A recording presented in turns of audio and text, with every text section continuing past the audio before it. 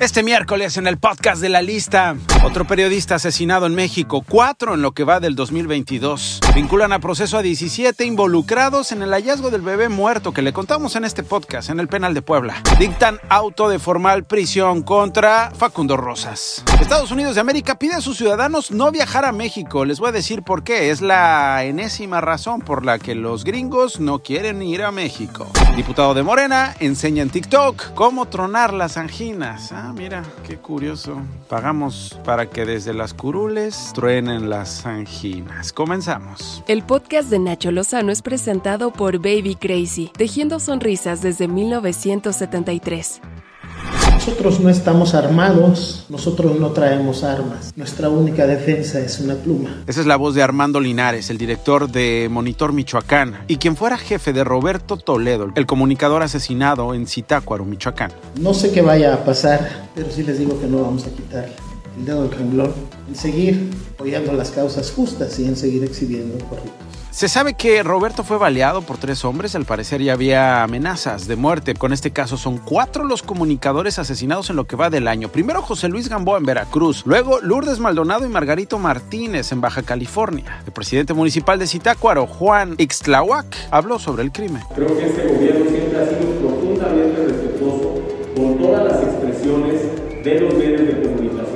A nadie se le ha llamado, a nadie se le ha recomendado, a nadie se le ha advertido, y si consideran ustedes que hay una mínima evidencia de eso contra de algún medio de comunicación, por favor, que lo hagan transparente y que lo hagan público. La condolecracia en México. En lugar de condolencias, ¿por qué no los cuidan? ¿Por qué no garantizan su libertad? ¿Por qué no los protegen? ¿De qué nos sirve que lamenten la muerte de un comunicador que no supieron cuidar desde los diferentes niveles de gobierno? Bueno, en Twitter, Jesús Ramírez Cuevas, el coordinador de comunicación social de la presidencia, señaló que Roberto Toledo no era periodista y detalló que de acuerdo con las investigaciones se desempeñaba como auxiliar de un despacho de abogados. ¿Qué? ¿De un despacho de abogados? La oficina del medio era vecino. Entonces, como no era periodista, ¿le resta importancia, violencia e indignación al asunto?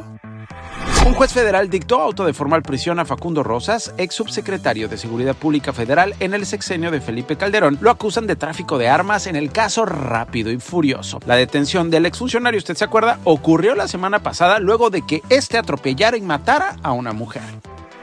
Un juez de control procesó a 17 de los 21 funcionarios, todos detenidos relacionados presuntamente con el hallazgo del cadáver de un bebé en un bote de basura del penal de San Miguel en Puebla. La Fiscalía del Estado constató la inadecuada vigilancia en los accesos de entrada, salida e interior de la prisión. ¡Guau! ¡Qué revelación! Apenas se están dando cuenta que es inadecuada la vigilancia de los accesos y salidas a las cárceles en México. Baker Hughes, empresa de tecnología energética, negó en un comunicado que el inmueble que habitó el hijo mayor del presidente Andrés Manuel López Obrador, José Ramón López Beltrán, en Houston, fuera propiedad o administrado por la empresa. La Secretaría de Hacienda confirmó al Instituto Nacional Electoral que no es viable otorgarle recursos adicionales para la realización de la revocación de mandato, porque dice no existe una asignación del ejercicio fiscal 2022 para aumentar el presupuesto del instituto. Quirino Ordaz, el exgobernador de Sinaloa, debe estar deprimidísimo porque dice Alejandro Moreno, el líder nacional del PRI, que será expulsado del partido por aceptar ser embajador de México en España. Qué tristeza, se van a quedar sin priistas. Por cierto, el presidente López Obrador propondrá a Jesús Rodríguez como embajadora de Panamá tras revelar que Pedro Salmerón envió una carta para declinar el cargo. Bueno, más bien lo declinaron porque ya ven que en Panamá no lo querían. Vamos a buscar la forma, a ver si no se enojan los conservadores, de utilizar los conocimientos de Pedro en otro campo. A mí me gustaría que nos ayudara mucho en todo lo que son archivos. En la mañanera, el subsecretario de Salud, Hugo López-Gatell, afirmó que la 4ª ola de contagios en México se encuentra en una fase de descenso. Según él, abrimos la semana ya con reducción. Se redujo 31% los casos estimados en la 5ª semana del año, que es en la que estamos viviendo, y esto es consistente con varias otras señales como la reducción de la ocupación hospitalaria, la reducción de las incapacidades temporales laborales y la reducción del porcentaje de positividad. Son varias señales que nos muestran que ya llegamos al punto acme y hemos pasado al punto máximo de esta cuarta ola de COVID-19 en México, dominada por la variante Omicron, y ya nos encontramos en la fase de descenso. No sé si creerle, ¿eh? Fue el mismo que dijo esta mentira. E incluso un escenario muy catastrófico que podía llegar a 60,000. Y también esta mentira. No es necesario que las personas utilicen cubrebocas en la vía pública. No es necesario. Pero no solo no es necesario, sino que no es útil. Un estudio realizado por investigadores de la Universidad de Copenhague y la Universidad Técnica de Dinamarca reveló que el subvariante BA.2 de la Omicron del COVID-19 es más transmisible y tiene mayor capacidad de infectar a las personas vacunadas. En México, por cierto, ya hay un primer caso detectado. Se trata de una mujer de 48 años.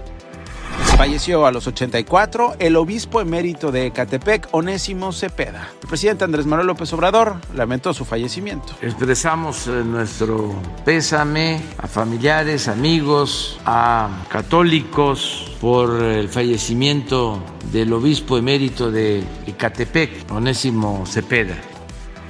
Los Centros para el Control y la Prevención de Enfermedades de la Unión Americana piden a sus habitantes no viajar a México por el alto número de contagios. Además, se elevó a nivel 4 la alerta de viaje para nuestro país. En las últimas 24 horas, México reportó más de 12,000 contagios y 198 muertes. Termina la votación vía electrónica para elegir al secretario general del Sindicato de Trabajadores Petroleros de la República Mexicana y es el ex tesorero Ricardo Aldana, el ganador con 52,000 sufragios de los 72,000 que votaron. Aldana, por cierto, el mismo al que acusaron de ser el responsable del presunto desvío de más de 1,000 millones de pesos para la campaña presidencial del PRI en el 2000. Él era el tesorero de Carlos Huicho Domínguez Romero de Champs. El canciller mexicano Marcelo Ebrard dice que el gobierno de México entregó a la Corte de Boston, en Massachusetts, en los Estados Unidos de América, las pruebas sobre la presunta negligencia cometida por los fabricantes de armas de fuego demandados por el gobierno federal. Y Tom Brady anuncia que sí se va de la NFL después de 22 temporadas y 7 Super Bowls ganados. Antes de despedirnos, el pilón en el podcast de La Lista. ¿Usted busca aliviar el dolor de anginas? En la Cámara de Diputados, usted paga el sueldo de legisladores que también son curadores milagrosos. Adelante. Diputado Manuel, me duelen las anginas. Caray, faltaba más. Yo tengo la solución. Gracias. Ese es el diputado de Morena, Emanuel Reyes, quien le gusta tronar las anginas. Este remedio ancestral me lo enseñó mi bisabuela. ¿Escucharon? Diputado, eso es un milagro. Muchas gracias de verdad. Eso no es todo. Si usted quiere los servicios del diputado, él puede ir a tronarle las anginas y aliviar sus malestares. Estamos a sus órdenes. Desde la Comisión de Salud. Recuerde, si se quiere enterar de las noticias más relevantes, denle click al podcast de La Lista en Spotify. Soy Nacho Lozano y yo se las cuento todos los días. Click y las reciben así de facilito. Estas fueron las 5 notas más relevantes del día con Nacho Lozano, presentado por Baby Crazy, tejiendo sonrisas desde 1973.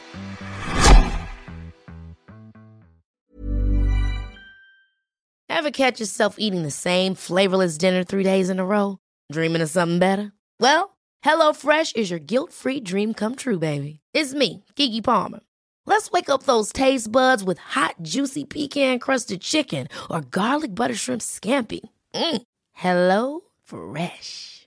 Stop dreaming of all the delicious possibilities and dig in at HelloFresh.com.